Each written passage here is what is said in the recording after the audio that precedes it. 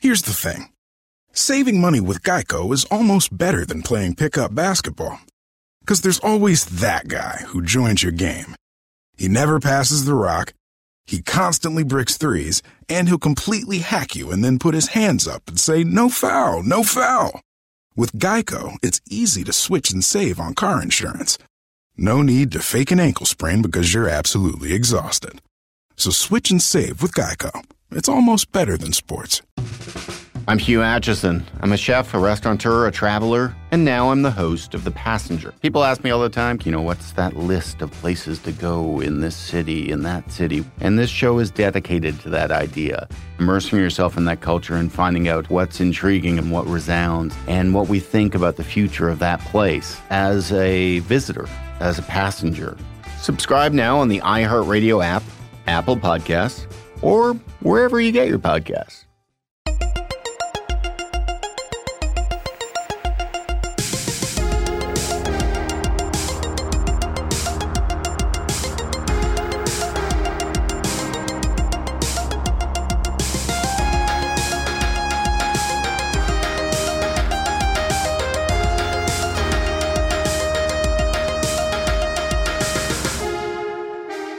Hey everybody, welcome to Movie Crush, Friday interview edition. This week, everyone, we have the very lovely and talented Natasha Halevi. In fact, I hope that's how you pronounce her last name. I didn't even ask. But she came in here. Natasha, I met at my friend's wedding about 6 weeks ago at the same time that I met Mr. Sean Gunn because everyone are engaged to get married, which is very lovely. They're both super, super cool. And she was kind enough to agree to come in here on sort of short notice. We've been going back and forth on email for a few weeks, but she wedged me into her tight schedule to come in here and talk about The Graduate, everybody, one of my favorite movies ever. And we had a really good talk about it. It's a movie, as you will hear over the next hour or so, that changes for me as I watch it over the years. Every time I see it as I get older, it takes on a little bit of a different tone. And she agreed, and we ended up having a really good talk about it. So without any delay, here we go with Natasha Halevi on The Graduate. Where are you from? Let's back up. Okay, sorry. Let's back it on out. That's the backup sound. Born in Ventura, California. Oh, okay. Burned down last year. Oh, that's right. But, that's what California does now. Was your family there when that happened? No, thank God. They were out. And weirdly, the whole neighborhood that I grew up in burned down, and our house was still standing. Wow. And I think my dad built a crazy irrigation system for the orchard in the backyard. Orchard. I mean, it was like 7 trees, but listen, we called it an orchard. And I swear, I'm like, I think that crazy system you put in was just like kept that house standing. Anyway. Maybe. Was it one of the only ones? Yes. Interesting. So you grew up there. Grew up in Ventura. And how long were you there? Till I went to college. I went to college at UC Davis. I grew up there, spent my life there. We had like a short stint in the Valley, which was a really like totally important part of my growing up because it was like just the age where you're really learning to be like totally yourself. Yeah. And I still will say like and dude when I get really excited about something. Girl. And I'm like, oh my God, we lived there 1 year. How did this happen to me? I think we all kind of do that. I say dude so much it's kind of embarrassing. Okay, I feel better. And like it's part of this generation, I think. Like years of guilt over saying that just went away thanks to you. Yeah. When did you get into acting though? Like in the Valley. Which is sort of true. Mm-hmm. I was in a number of productions as like a child. Oh, cool. In Los Angeles. Like stage stuff? Stage stuff. Uh-huh. And this is really crazy. I did a film. We shot it about 2 years ago. It's not out yet. It has a lot of CGI in it. It's got talking animals. It's called Toby Goes to Camp. Uh-huh. And it's about kids at this like camp, and this tiger comes to camp, and all the cute things happen. And I'm like the tiger mom.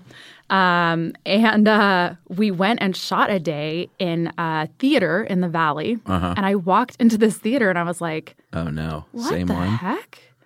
I'm like, I think I was here when I was like all of 9 years old. And I like texted my mom. I'm like, Mom, and I like took a picture. Of course, I wasn't supposed to take pictures of anything. I just sent it to my mom. Was that it? And she's like, yeah, that's definitely the theater you performed in as a child. And that's it was like such a funny thing. Anyway, I then did not. Then I moved back to Ventura and started surfing. Really? and I don't know what happened with I do like shows in school, but really, God, acting just like really has been a pain in my ass. Really? I went to school. When I went to college, I was going to, I did a pre-med track. I was going to become a doctor. Right. I studied biology. And within my first few weeks of school, I was just looking for an improv team. I had done some improv and I went to the theater department. I said, hey, is there like an improv team? And they were like, They said yes and? Yes. But they said, oh, yeah, sure. Come back this day. We're having auditions for it. And I was like, okay, cool. So I came back and there was not an audition for an improv team. They did not have an improv team. They were auditions for the entire season of performances for that coming year. Yeah. So I didn't really know what I was doing and I didn't have anything prepared. I didn't have a resume or whatever I was supposed to have with me, headshot. And I walked into the room and all the guest directors and the other student directors and the staff directors, they were all there and they were like, oh, what do you have to perform for us today? And I was like, wow. I thought this was an improv thing. And they were like, oh. And I was like, and they're about to like dismiss me. And I was like, give me the name of an item in your pocket, sir. And it was like a pen or whatever. And I was like, okay. And I got my like 3 items and I performed a monologue at the tombstone of my grandfather with their 3 items. And just improv it? Yeah. And I got cast in a bunch of shows for that year. And then by the end of that year, I finished my minor. And I was like, well, I guess I have to get a major in theater now. Yeah. So that's what happened. Really? I still did the pre-med track. So I had a degree in theater and in biology. Interesting combo. And then I rock climbed a lot in college. So I moved to Boulder, Colorado to climb for a summer after school and stayed for 8 years. That is a very, sort of super long summer of climbing. That's a very hippie thing to do. Yeah. I went to climb for 3 months and stayed for 8 years. Yes. Did you just climb and climb and climb? No, I got a real job in design, which is neither of the degrees that I got, clearly. Yeah. Did you just have a knack for it? No, I became very interested in sustainability. Okay. Because I spent all my time outdoors and cared about protecting it and wanted to see that last, and then started seeing, oh, wow, that connects into all these other things, of course. I just started doing research, and buildings were the biggest impact on the environment, which really isn't that shocking when you think about it. I thought, oh, it's cars, it's industry, but nope. We live in buildings. We work in buildings. Wow. So we're in buildings all the time. We use electricity. We use water. Right. All the things we use, and we just like push the button and it's like the lights are on and it's like, okay, but that came from somewhere. And it's like, oh, you turn the water on and it's like, that's coming from a place, right. It's easy to forget that. It's so easy to forget. We have all these great buttons. They just do things. Yeah. Water button, light button. So there's a disconnect there. TV button, entertainment button. Yeah. Yeah. So you worked in trying to, was it like lead certification type of stuff? Or? Yes. Yeah. I've been a part of 30 some odd lead buildings. Oh, wow. Yeah. That's awesome. Yeah. That's really cool. But I couldn't get away from acting. I would act a little bit in Colorado. And then I moved to LA, opened an office for the company I was working for, and started doing little films on the side. And then my boss said, "Oh, we looked you up on HR, looked you up online." And what? Because you're like moonlighting? Yeah. It looks like you're an actress. And I was like, thank you. I know I was. But really what I said to him was, have you seen any of the obscure short films on that list on IMDb? And he was like, no. And I was like, well, I don't think you have anything to worry about. But the next day I called him up and I was like, I really liked how that sounded. You said it looks like you're an actress, and you're right. I am. Wow. That's so funny. That was it. And so you quit the job? That was it. Yep. That was it. And made a real go at it? And then made a real go at it, and still just going and going. I think that's how it goes forever, no matter where you are as an actor. Yeah. It's always a work in progress. Go and go and go. Now, I do want to know a little bit about BC Butcher. Yeah. Because explain to everyone what this project was, and there's sort of one really unique factor, if I understand it correctly. I think I'm going to give you the right unique factor. In my mind, there are a lot of unique factors, which we can definitely get into. But the really unique piece of BC Butcher is Kansas Bowling. Right. She is the writer-director. Mm-hmm.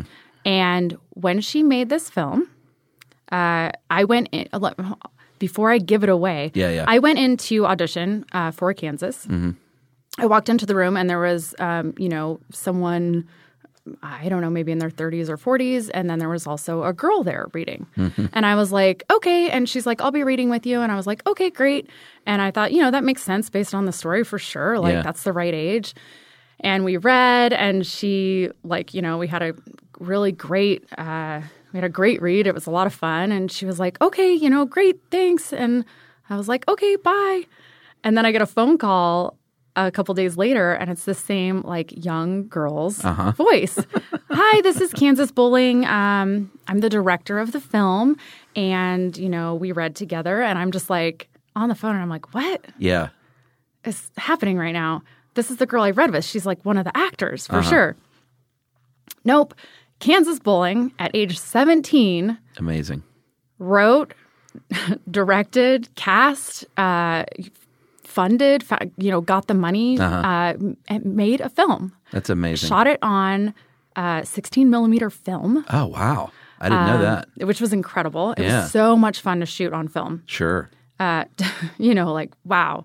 So cool. Such a different feeling when you're performing. It's a different, it almost, there's something about it that feels a little bit more like performing on a stage just because, the way we treat film and the way we treat digital. Right. Digital, it's let's just do it again, do it again. 1,000 times. Sure. And film, it's okay, this is what we're doing now. Yeah, there's I was about to say it's a finite resource. Sure. It's not like they're running out of film. Yeah. But if you're on a budget, it is a finite resource. It's totally a finite resource. The number of film cans, and I used to work on projects like that.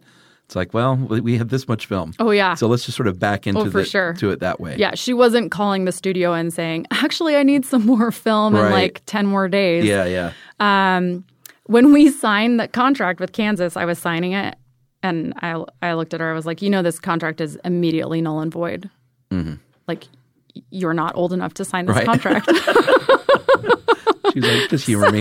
Yeah, I was like, so if this movie makes money, do you promise, please, that you'll pay me, even though this contract is not real? Yeah. So how'd it go, though? What was it like, and how was she? Kansas is awesome. She's actually working on a film right now. She's done a ton of music videos. She's really she's so into music. Yeah. You could talk to her about, her brain and music is the most mind-blowing thing. And she has this really amazing artistic, creative brain that links things together that I don't even comprehend. She's great. Mm-hmm. She was 17 and that's really had impressive. 100% control over her set, over her team, and killed it. That's awesome. Yeah, she's awesome. And how old is she now? Was that 22? Oh, okay. So that was a little bit ago. Mm-hmm. So she's a veteran at this point. Oh yeah, she's she's been at it. Yeah. And that film, she sold that film to Troma. Mm-hmm. And which is very cool. It's very cool. Legendary. What are they? Distribution company, I guess? They are. No, they definitely are a production company. Still? Yeah, very much so. Lloyd Kaufman just shot Shakespeare's Shitstorm. I know he's always working on projects. And Lloyd saw something special in Kansas and brought Kansas and I to San Diego Comic-Con. Here we are, like, we have no idea what's going on. We're like, what? You know, there are all these huge films at Comic-Con, right? Yeah. You know, like that same year, Guardians of the Galaxy had their big, like, stage thing. You know, all these huge films are there and everyone's being escorted around and, you know, Troma's not being escorted around. Yeah, but Troma has this.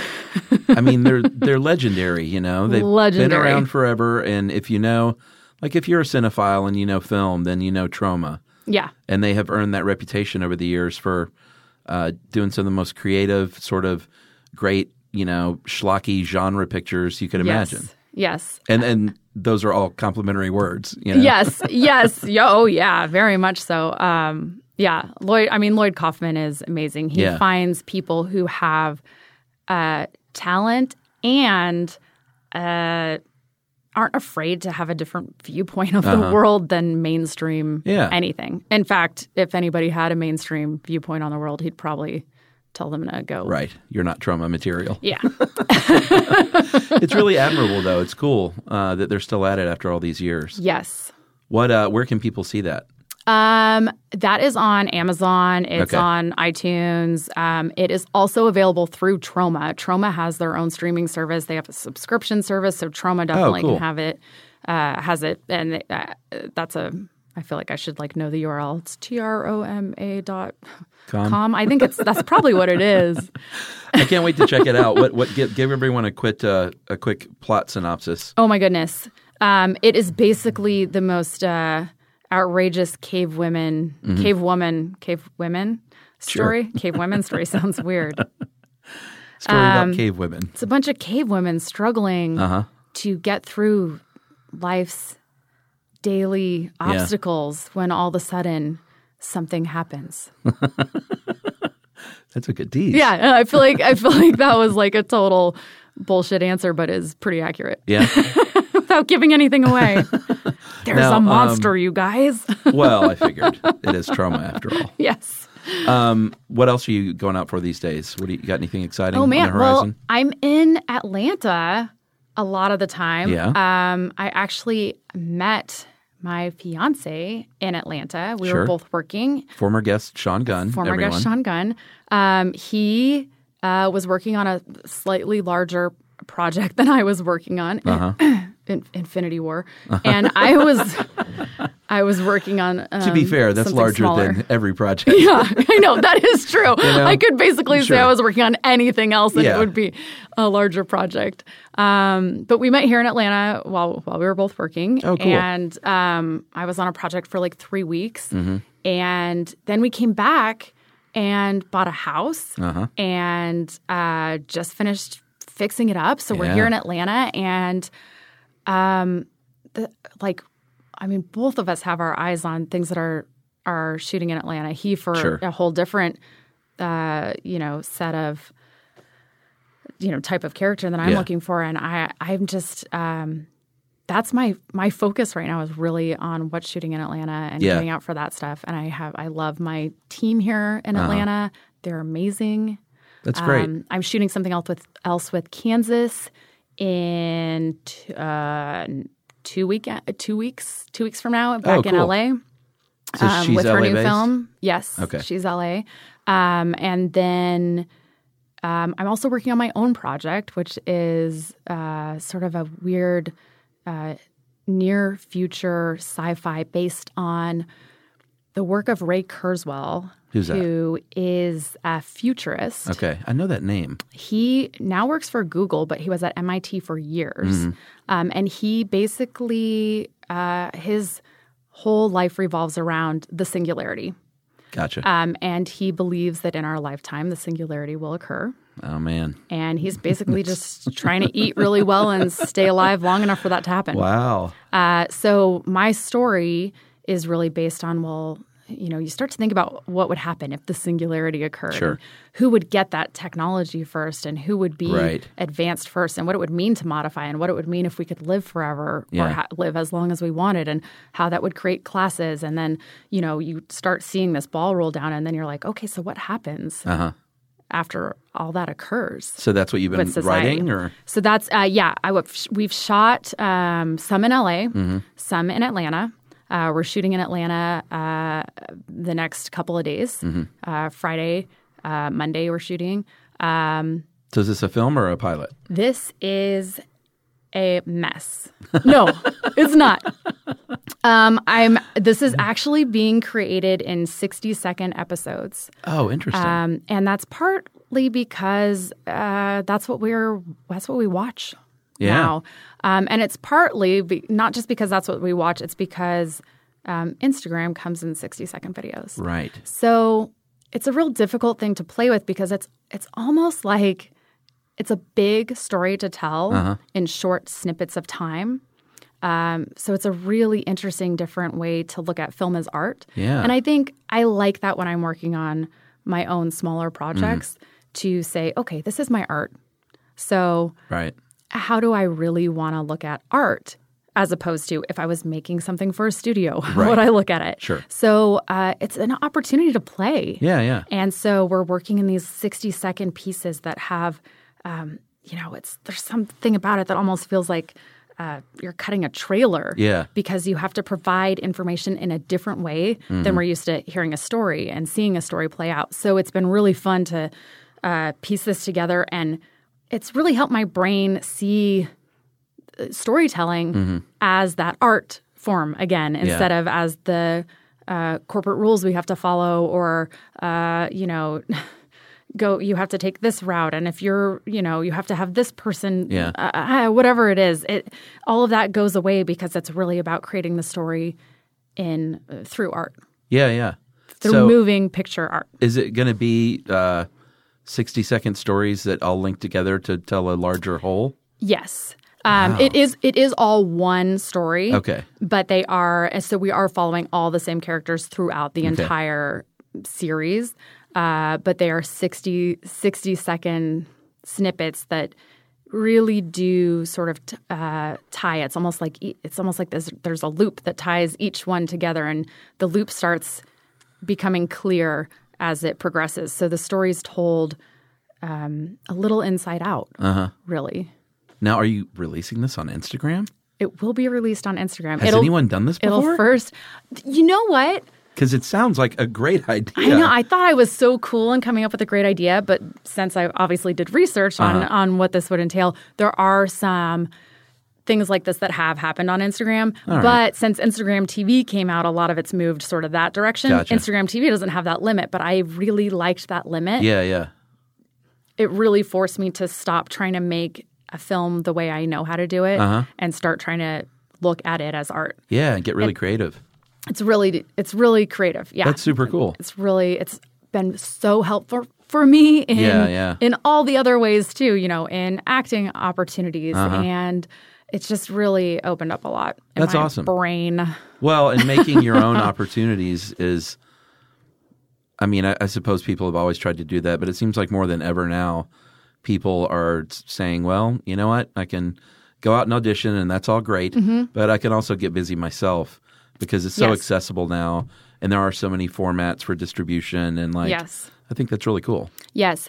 I think another key part about it being a weird sort of artistic thing in this little form has really helped me get out of the mindset of being like, oh, I'm going to make a YouTube series so that somebody will see it and will pick me up and will want me to do it. I've really been able to focus on the art of making it. Yep. And that's honestly, the right way to do it, I think. That's the way that I'll, ever be able to create the way I want to create anyway. Right. But it's allowed me to just let go of all that. Even though, of course, I'll keep it locked down and only distribute it to certain people first. So it's not that I won't be smart about it. It's not that I don't care about that because that's the only way you can really get your ideas and your stories to the amount of people you want to share that with. Yeah. So I don't mean to disregard how important that is, but I feel very lucky that I can really make it about the art. Yeah, that's really great. Well, you'll have to let me know when that starts to be released, and I'll blast it out. Yes. To the movie crushers. Thank you. Here's the thing. Saving money with Geico is almost better than playing pickup basketball. Because there's always that guy who joins your game. He never passes the rock, He constantly bricks threes, and he'll completely hack you and then put his hands up and say, "No foul, no foul." With Geico, it's easy to switch and save on car insurance. No need to fake an ankle sprain because you're absolutely exhausted. So switch and save with Geico. It's almost better than sports. Hey, it's Ben, Henry, and Marcus, hosts of the Last Podcast on the Left. Our show's dedicated to uncovering hilariously horrifying stuff. And now we're only on Spotify. Join us if you want. Obviously, we'd never force anyone to just blindly join us. That'd be crazy! But if you like stories about doomsday cults who do exactly that and more, please join us on Spotify. Visit spotify.com/lastpodcast to listen free. So let's dive into The Graduate. Oh my gosh. Well, first of all, you were kind enough to make a last-minute switch because your original pick, Once Upon a Time in the West, great film, great epic 3-hour Western. But I was like, you know what? I said, if you have it in you, do you mind switching it up just because maybe we'll go with something that's sometimes a little more accessible for listeners? And you were kind enough to send me a great list. But I do want to hear quickly about your Once Upon a Time in the West Christmas tradition. I will tell you. Very odd. Well, there are two things I learned in our email exchange. One is that Once Upon a Time in the West is not on any best movies list anywhere. That surprises me. Which really surprises me because I'm like, this is everyone's favorite movie, right? Okay, turns out it's not everyone's favorite movie. This is how wrong my brain is. Two, in my head, it's a Christmas movie. It's not a Christmas movie. There are no Christmas-related scenes in this movie. No, there aren't. But a number of years ago, I started watching Once Upon a Time in the West on Christmas Day. It's my Christmas movie. Now, was this a family thing or was this? No, I was with a friend, Naomi Rama. She and I had a breakfast brunch for everyone. It was one of those years where, like, I don't know, the family wasn't interested in me. They were like, get over your acting career and get a job. I think we've all don't had come home for Christmas. Those holidays, friends holidays. No, my family is fantastic. They're very supportive. But it was a friends of friends Christmas. Yeah. And everyone had gone. We had the house was, we were at my house. It was a catastrophe. We'd had mimosas. There were like champagne bottles everywhere. And the sun was starting to set. And I was like, let's watch a movie. And then she was like, okay, well, what do you really want to watch? And I was like, I really want to watch a Western. She was like, okay. And I'm like, I really want to watch a beautiful Western. Yeah. She's like, okay. And then I was like, start flipping through. And I was like, oh, Once Upon a Time in the West. Most beautiful film ever. And you're right. It is a 3-hour Western. Turns out it is kind of long and it's kind of boring.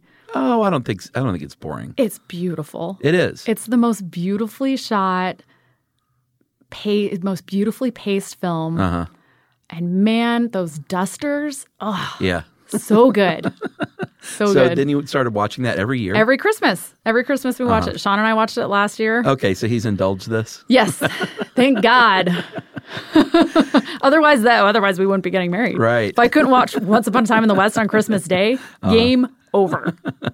Well, you were very sweet, though, in deciding to switch it to The Graduate, which 1967, directed by Mike Nichols, written by Buck Henry and Calder Willingham, from a novel, which has a sequel, too, which I didn't know that. Did you know that? No. Yeah, there's a sequel that finally came out just about 10 years ago called Homeschooled.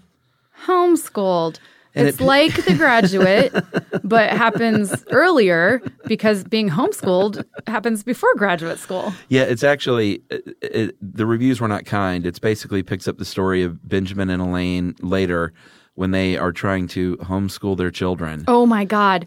And it's supposedly, like the one review I saw said that, why did he even keep these characters? Because it has nothing to do with who they are or... It's a sequel in name only. Also, which is just weird. Like devastated right now that you just told me it's about their lives in the future, having children that they're homeschooling, because when you watch them ride away on that bus, their faces Yeah, say well, let's so talk about that. much. We can go backwards. Oh my! Yeah, we're going to start with the end of the movie. Yeah, is that okay? Because that's one of the most iconic shots in movie history.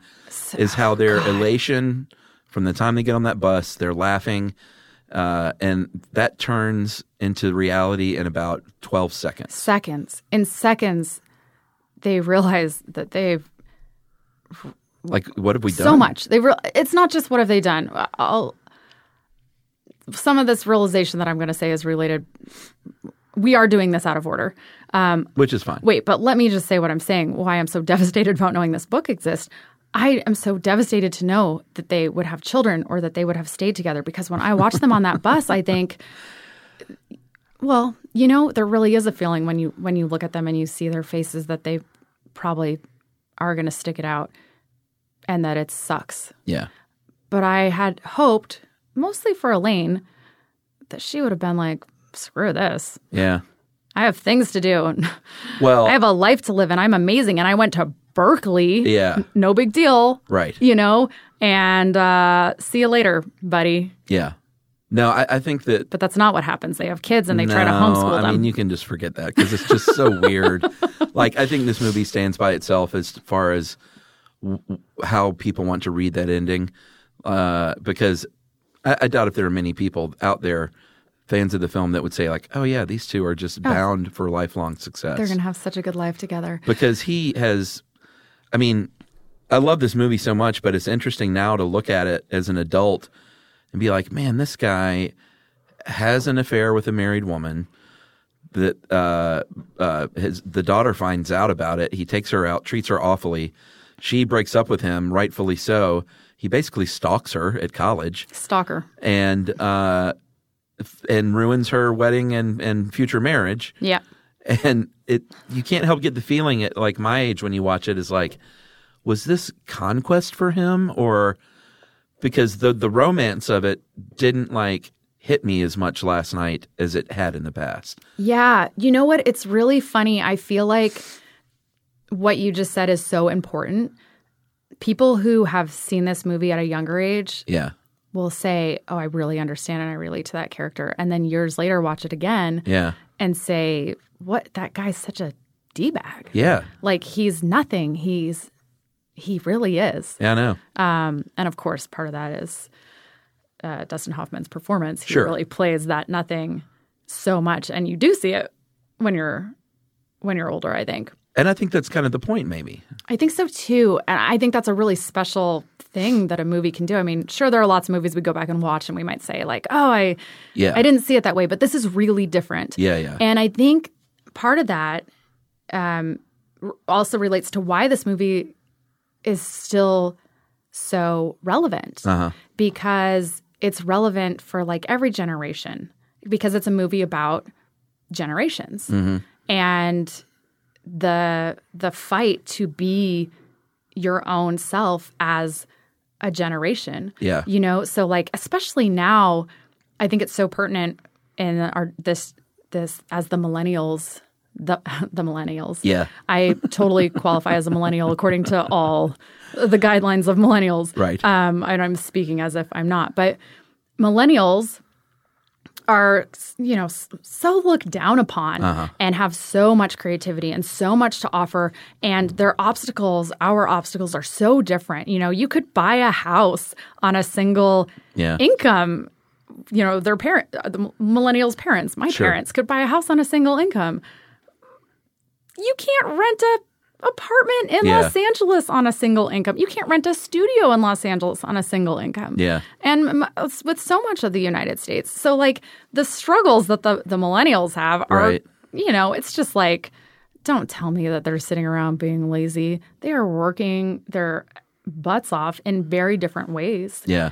But they're paying the amount of money they have to expend is just crazy compared to other generations. So, there's this The Graduate has these generations. There's the adults that, are Mrs. and Mr.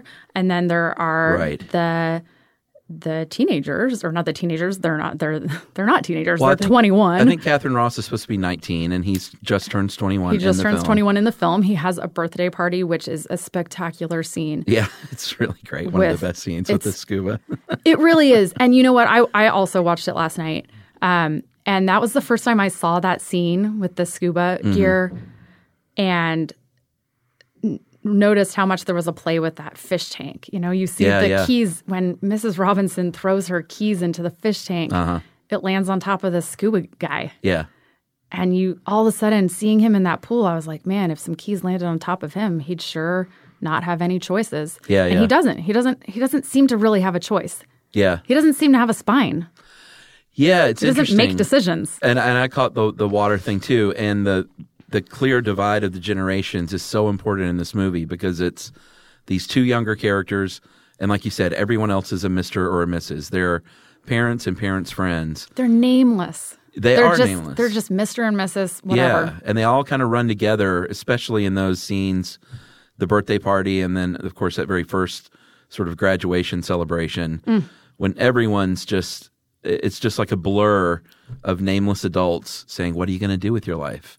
It's such a blur. It's shot so beautifully. Yeah. You really, none of it's actually blurry, but it is such a blur. And I was looking at those shots for both the birthday party and for that scene that we open up with with his graduation party. And it's so amazing that I could see clearly everyone's face, but I couldn't. I was like, how did this shot happen? Yeah. I really feel like I can't see these adults. Also, they come at the angles, you really feel like he's almost made to be like a child, not just a 20-year-old going on 21. Well, they treat him like a 12-year-old through the whole movie, especially like with the scuba thing. The scuba thing. Very silly. It reminded me of all things, A Christmas Story, when they make Ralphie dress up in the pink bunny costume and parade downstairs. It's the same thing, though. It's the same thing. I mean, he might as well be 8 years old. Yeah. And they're like, come on out here with your new gift. Come out. And he tries to get out, and they're shoving him back in with the mask. Oh, my gosh. They put their hands right on his mask and shove his face back in the water. You know what happens when you shove people's faces in the water? I know. They drown. That's how you kill someone. Well, and it feels like that. They're killing him. It's almost like a horror movie at times. It is. He's like being descended upon in every direction. Every direction. And it's almost at the same time, though, his dad expects him to be an adult because he has those conversations about what are you going to do? Like, I get it. You're laying around drinking beer for a few weeks, but like, what can we expect of you? And it's like, you haven't treated him like an adult yet. Why would you expect him to behave like one? Yeah. That's interesting. I sort of never really even thought about that, even though it's so clear. And he's so great in it, too. Huge shout out to the nameless adults, but William Daniels is his father. Elizabeth Wilson is Miss Braddock, who has that great overreaction when they say they're getting engaged. When she my gosh, screams at the top of her lungs. That scream, that scream is so funny. It really like the microphone like peaks. Oh yeah, and you're like so over the top. Oh, this was great. That's how I laughed so hard. Yeah, I did too. It's so funny. There's so many one. funny moments. Yeah, so many funny Well, moments. it's hysterical. It's one of these sort of rare movies that is so funny, but at the same time, there's just the sad subtext through everything. It's such a depressing movie while being funny. Yeah, it's a movie that I think it's not like you love or hate it. You love and hate it. Yeah. And I felt that way the first time I saw it. The first time I saw it was at this theater in Oakland. I was an adult, but I was definitely a young adult. Yeah. And it was this theater called the Paramount Theater that shows old movies. Sure. And they do like a whole show beforehand, and they've got like an organ player. Oh, that's and great. so I saw it on 35 millimeter film at this 35 millimeter print at this theater, and the theater itself was like a 1930s Art Deco theater, and just it was kind of like ostentatious, but also in a very fun way. And seeing that movie felt so big for me when I saw it there, and I felt so almost embarrassed to be watching it.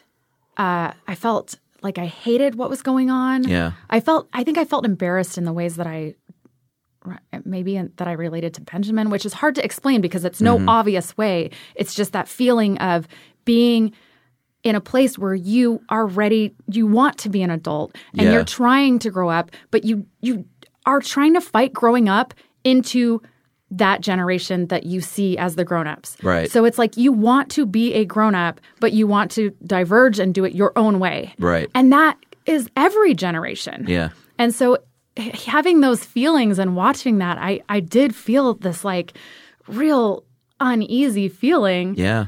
And I loved it and very much hated it at the same time. Yeah, there is a discomfort. And that great, it reminds me of that great scene. They have all these great long scenes. And the one after they've been having the affair for a little while, when they have that great scene where he's like, "Can we just have a conversation?" Oh. And that scene is so long and so sad because it begins with him just begging for something more substantial than jumping into bed with her. And they go through the whole gamut of emotions, and it ends with him taking his clothes off and saying like, "Nah, let's just not even bother talking." Oh, watching them so take sad. watching both of them take their clothes off at the end of that, and him give up, but also she really gives up there. She like takes her bra off and tosses it. Yeah, and it's sort of funny because you're like watching this sort of like, okay, we're just gonna take our clothes off and have sex now, right? But, you know, for him, I think that maybe that's the difference for me in watching it as an older adult than watching it as a younger adult. I'm not that old, you guys. Now that you're 60. Yeah. But seeing her pain a lot more, instead of seeing her as this like aggressor and seeing her as this weird seductress, seeing her as this, you know, woman that's hurting and seeing her as a mother that's protective and seeing her not want to talk to him, but actually seeing her want to talk to him. You know, she doesn't want him to date Elaine. She doesn't want Elaine to be hurt by him. And part of that is she wants to protect her daughter, but part of it is she wants him too. Yeah, yeah. And you really see that in that scene because she's, I don't want to, you know, she does all this not wanting to talk to him and then starts talking and you see the moment that she opens up and she is looking for a little bit something more too. And then, you know, that conversation just doesn't go right because it's not what he wants. Right. He doesn't understand those things. And she, of course, knew that. That's why she never wanted to have the conversation to begin with. So you see her in this whole different, for me, this last time I watched it, in a whole different light. And I just felt for her so much as she threw her bra onto the ground. I know, it's so sad. I mean, the whole movie is kind of in that scene.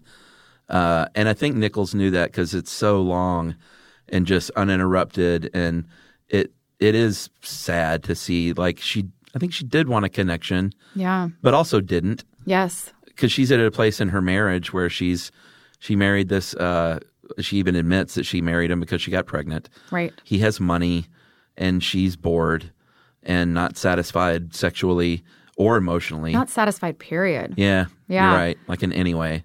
You know, it's interesting because I saw these little things too that she would do that really Nichols was able to, you know, show through these shots in the bar at their house. Yeah. There's this... Which is, by the way, that living room was amazing. Please, can somebody give me that bar? The bar is so great. Please, why can't I have that house? Yeah. Whoever has that house, please, can you just give it to me? Emily and I were watching it last night. We were total house envy. Oh my gosh. That bar is so beautiful. Yeah. So there are these two alcohol containers, decanters, whatever they are. Yeah. And it says on it, like, Mr. and Mrs. Oh, I didn't notice that. Or no, it doesn't. I lied. Oh, okay. Guys, I'm making stuff up about the movie, and when you watch it, it won't be there. It says on it, Scotch and bourbon, I think. Yeah, yeah. And one is they're you know, the queen and the king of a chessboard. Uh-huh. And it's funny because in the first scene where he's offered a drink, she pours out of her thing. It doesn't matter. It doesn't matter what Ben says. Right. The adults are going to pour from either the their container. So it doesn't matter what he asks for. They always ask him, what do you want to, what do you want, this or that? And they pour. The opposite. Yeah, because Mr. Robinson also pours a drink later. Because he says scotch, right? And he goes bourbon, but he pours him scotch. And he pours out of the Mr. container. Oh, interesting. And you see Never noticed that there are these things that she's even doing, like, like to be her own person. Wow. Like that's her drink. And it's almost like this, like these two, the Mr. and Mrs. sitting there, the king and the queen, at the bar, which clearly, she says she has alcohol. She's an alcoholic. Yeah. Did you know I'm an alcoholic? Yeah. Did you know I'm an alcoholic? And so that king and the queen at the bar, I think, are so much more important, and you see it over and over again in future shots.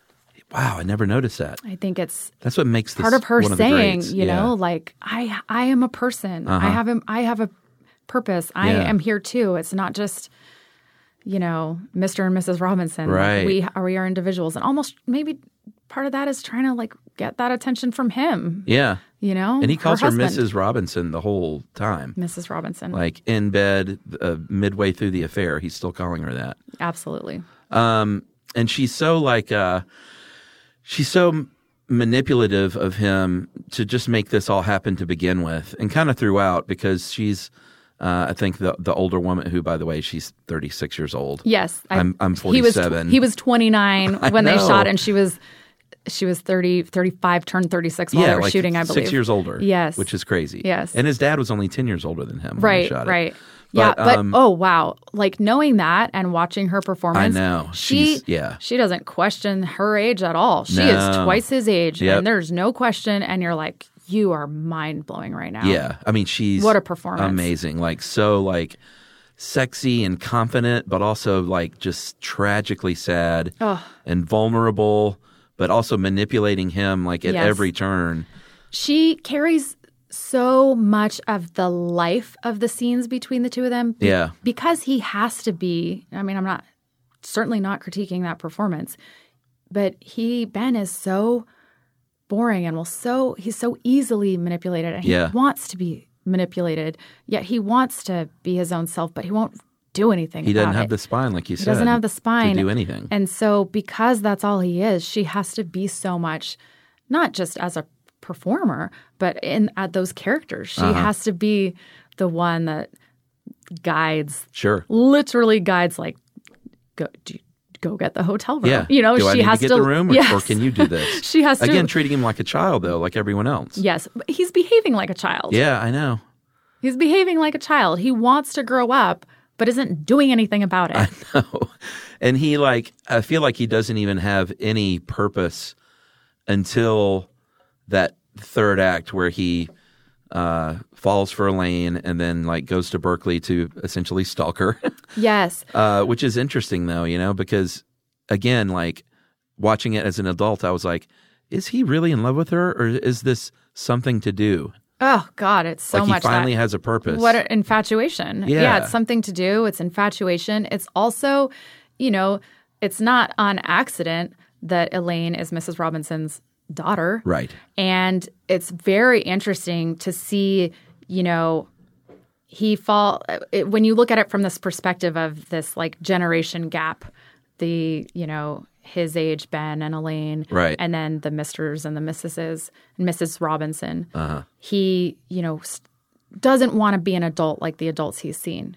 He's not going to do it, he's not going to do it. But then he sort of does do it because he goes to Mrs. Robinson, has the affair with Mrs. Robinson, and he starts to inherently he starts growing up in that way, in the way of that generation. He's going literally directly into that generation. Yeah. Very sexually into that generation. He's saying okay, this is my next step. I go be them. Right. And he goes to be them and then realizes, no, that's not what growing up is. Yeah. I'm my own thing, especially with Elaine, who has this she's very much a child. She literally cries like a child. She laughs like a child. She talks like a child. Yeah. But she goes to Berkeley. Right. She's smart. She goes to the school she has a real future, and she goes to that school where things happen. Yeah. And he meets her and it's like, oh no, that's what he wants. I want to be of my generation. I want to be this generation. Yet it's Mrs. Robinson's daughter. So he's really, if you become your mother, you become your father. He's really just doing the same thing anyway. He can't fight the fact that he's going to grow up and be the older generation. And that is what's going to happen to all of us. We grow up and then we're the older generation and we look at the younger generation and we talk to them like children. Yeah. And Kansas Bowling makes a film at age 17. Right. And we're like, why are we talking to anyone younger than ourselves like children? That's ridiculous. Yeah. Yeah. And he's just such a lost little boy through the whole movie. And he never, as evidenced by that last scene on the bus, I think he still has not found himself at all. Yes. I don't think as a character arc, he ends up in any different place than when he's staring into the void at the beginning of that movie when, that great first line is, ladies and gentlemen, we are about to begin our descent into Los Angeles. And it has that pullback on the plane. And he's just lost whether he's staring in the fish tank or he finally realizes in the scuba scene, he's happy down there. Oh, yeah. Which Wes Anderson totally steals in Rushmore. Oh, yes. When Bill Murray very much jumps in the swimming pool and just sort of floats down. Yep. And who hasn't been in a swimming pool and feel that way? No, I totally agree. It's one of the most comforting feelings to be down there by yourself. Yeah. That swimming pool, yes, he does. He finds comfort in being down there. Yeah. Again, later when his parents are saying he should go out with Elaine and they're circling him like sharks. He's on the raft and they're circling him. Yeah, yeah. And then he ends up in the water and he just stays down there and that's where we leave that scene. Yeah. Just the being, he wants to shut it all off instead of confront it. Yeah. And you see that with the scuba. Anything. He puts the gear on and that shot is so beautiful. And you feel it's so beautiful and it's so funny and you there's so many fun things about that shot, but the adults' faces popping into the into the mask and they look so ridiculous and they're shouting, but you can't hear them because all you hear is the yeah. Well, that's one of 3 times. That wasn't a Darth Vader. That was meant to be. That was meant to be the scuba gear. That's one of 3 times in the movie, though, that Nichols used that technique of seeing people talking but not hearing. It's that scene. The car. In the car. When they're eating. Yeah, the drive-in. And then at the very end in the church. Yes. When it's zooming in on all those harsh Dutch angles of everyone clearly cussing him out. But you don't hear anything at all. You don't hear any of it. It really works, too, for the movie, I think. Yeah. You know what's interesting? I didn't really think about it in that last scene. The car was the one that came to mind, which I do think is really interesting because it's in that scene, he and Elaine are in the car and they shut, close the top down and roll the windows up because they want it to be quiet so they can talk. But the quiet they're trying to get away from is the music and the people of kids. their own generation. Yeah. And so they're you really see that feeling of, we're going to try to be little adults. And it's like they're really having a hard time deciding if they want to just repeat the last generation's work or be their own generation. Right. And you see that there. But what's really interesting in the last scene, I read somewhere that scene was whole church scene was meant to sort of play to or not play to, but almost mimic a scene from something called Girl Shy that was a silent film. Oh. And it's really interesting to realize for the first time because you're saying it that, of course, you don't hear anybody talking during that. And I don't think it was meant to mimic the silent movie aspect of it. I think it was meant to more show this kind of chase and the people in the way and all the things you have to fight through to get to this girl.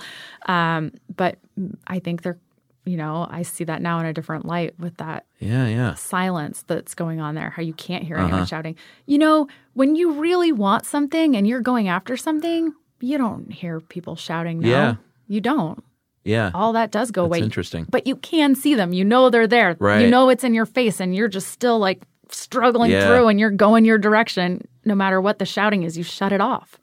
Yeah. I mean, that's why this is one of the great all-time movies is there's so much going on here. And it's almost like Catcher in the Rye in that I read that book about every 15 years and it's something different every time.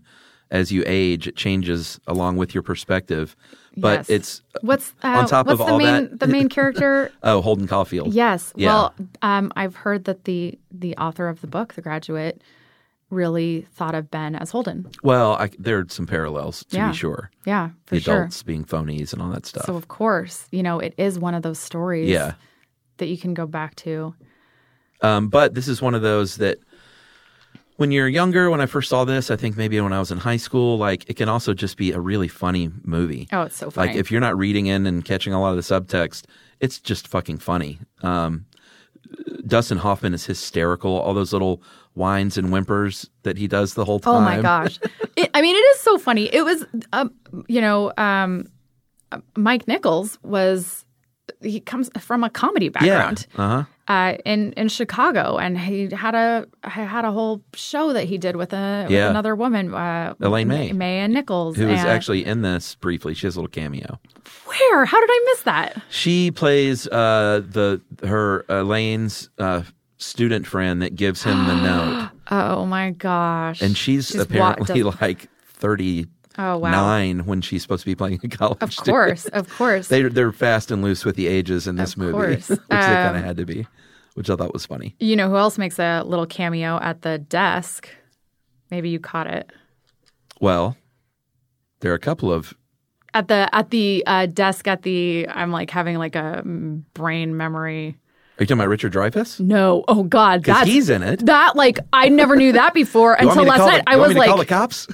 Sean and I were watching it. And we were like, was that Richard Dreyfuss? Oh yeah. No. At the desk, the guy who Buck checks Henry. In. Yes. Yeah. Who really is? There are 3 credited screenwriters on this, but he's really credited from Nichols as being the actual writer of this. Yeah. Who also, of course, has a comedy background as well. Emily was asking like who Buck Henry is. So I was like, well, he's a writer and humorist and like sometimes actor, but he was on SNL as sort of a guest.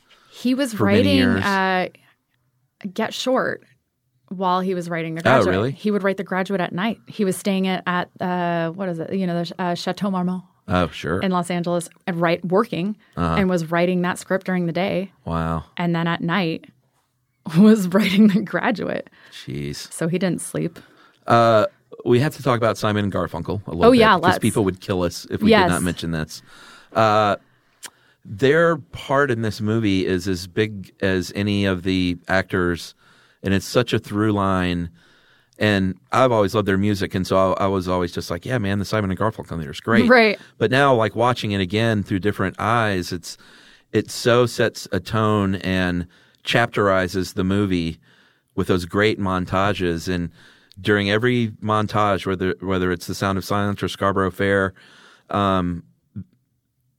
Benjamin and all the characters really come out the other side of that in a different place. Yes, very much so. Well, and you hear The Sound of Silence comes back, numerous times, but it is definitely in the opening credits with that shot at the Los Angeles airport. That, so good.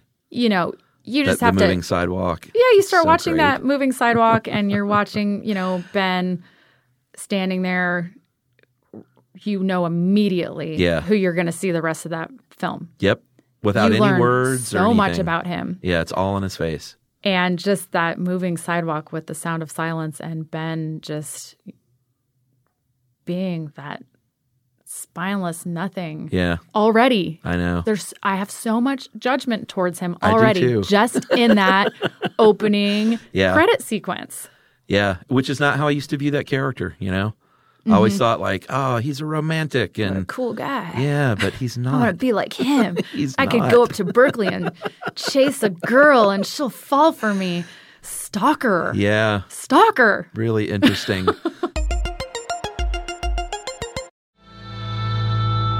Hey, I'm Joe Levy, and on the latest episode of Inside the Studio, I sat down with one of the all-time great singer-songwriters, James Taylor.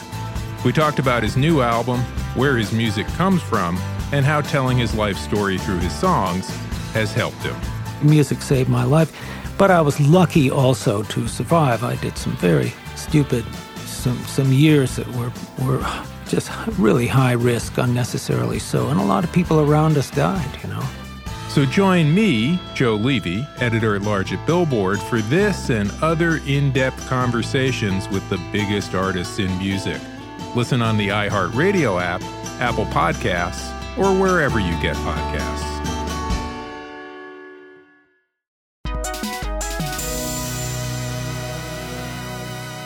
Well, let me go through a few. We're shorter on time today than usual, and I want to give you the full 5-question ending. Okay. But here's a little bit of trivia, which I thought was interesting. Mrs. Robinson was turned down by Geraldine Page, Doris Day, Patricia Neal, Joan Crawford, Audrey Hepburn, and Lauren Bacall, and Ava Gardner tried, chased down this part, and he would not give them the part. Elaine was turned down by Patty Duke, Sally Field, Shirley MacLaine, and Faye Dunaway. And Jane Fonda, Goldie Hawn, and Candice Bergen all screen tested. And then before he finally settled on Dustin Hoffman, precisely because he was awkward and small and sort of a nebbish, he almost cast Warren Beatty or Robert Redford, which he was just like, no, they're too... They're too hot. Yeah, they're too hot. Yeah. And Dustin Hoffman's not... No, sorry, and buddy. He was great. Sorry, buddy. But he was the weird nerdy guy. Yeah. And actually, I've heard that, or read that was the moment that finally Nichols was able to piece the movie together. Oh, with Hoffman. Was when he realized it was Hoffman and not who you would expect to be the rich kid who went to school and did well and was accepted into all Mr. Suave. Yeah, to realize he was not suave. Yeah. Which also makes him a more obvious pawn to be manipulated by someone. Yeah, sexually, Mrs. especially. Robinson could not manipulate a young Warren Beatty. No way. No one could really. So in the end, Academy Award nominations for Picture, Actor, Actress, Supporting Actress, Adapted Screenplay, Cinematography, and then Mike Nichols actually won the Academy Award for Best Director. Pretty amazing. Yeah. This also, this was Mike Nichols' second film. Wow. The film that he had done before that was a small film, Who's Afraid of Virginia Woolf? Oh, jeez. That the year before also was up for many Academy Awards and obviously won Best Picture, right? Yeah. So this film was 67, right? That was 66. Wow. So the producer of this film, he actually hunted down Nichols years before, and he had directed Barefoot in the Park on Broadway, which is no small feat, but otherwise was not really a known director. Yeah. He was known for his comedy, very much so, but he wasn't really a well-known director. And,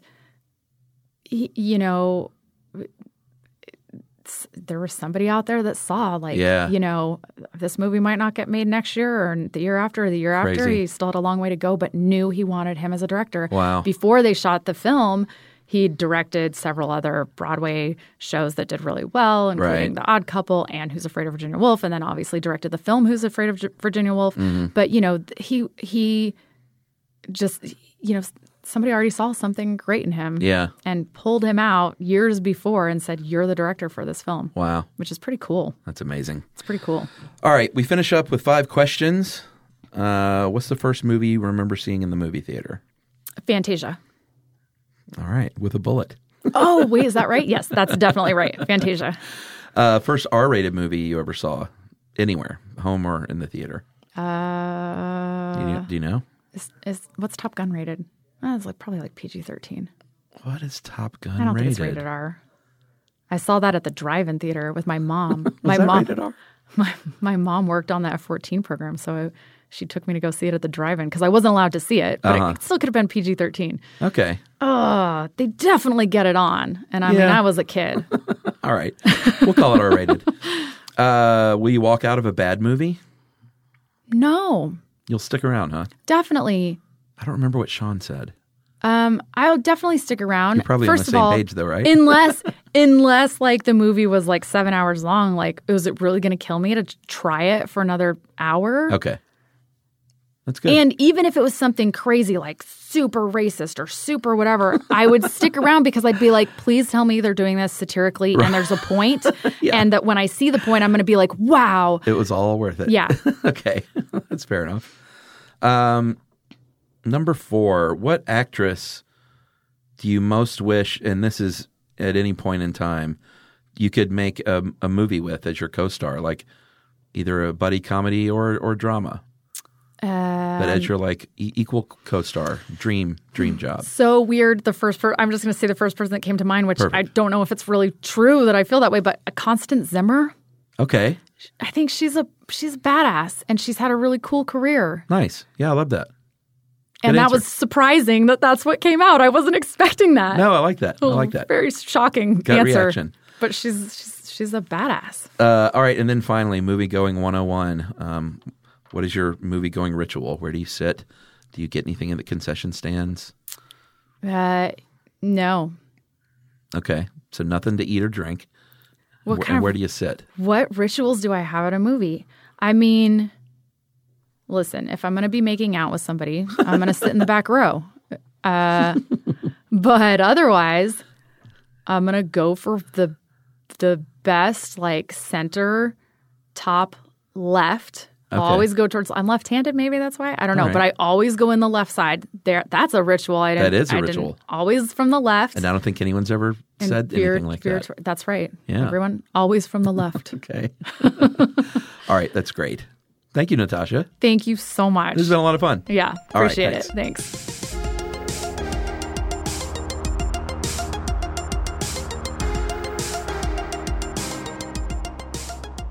All right, everyone. I hope you enjoyed that.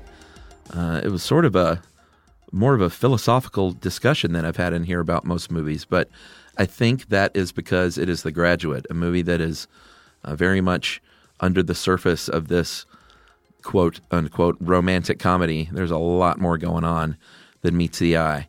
And I loved watching it again last night, and I loved talking to Natasha about it. Very insightful stuff, and she's wonderful. So I hope you enjoyed it too. Go out and watch it again if you didn't watch it before this episode. It is well worth. It's one of those movies that's well worth seeing like every 6 or 7 years to see what your take is as time marches on for us all. So thanks for tuning in. And until next week, don't go stalk someone at college, man. It makes you a big spineless loser.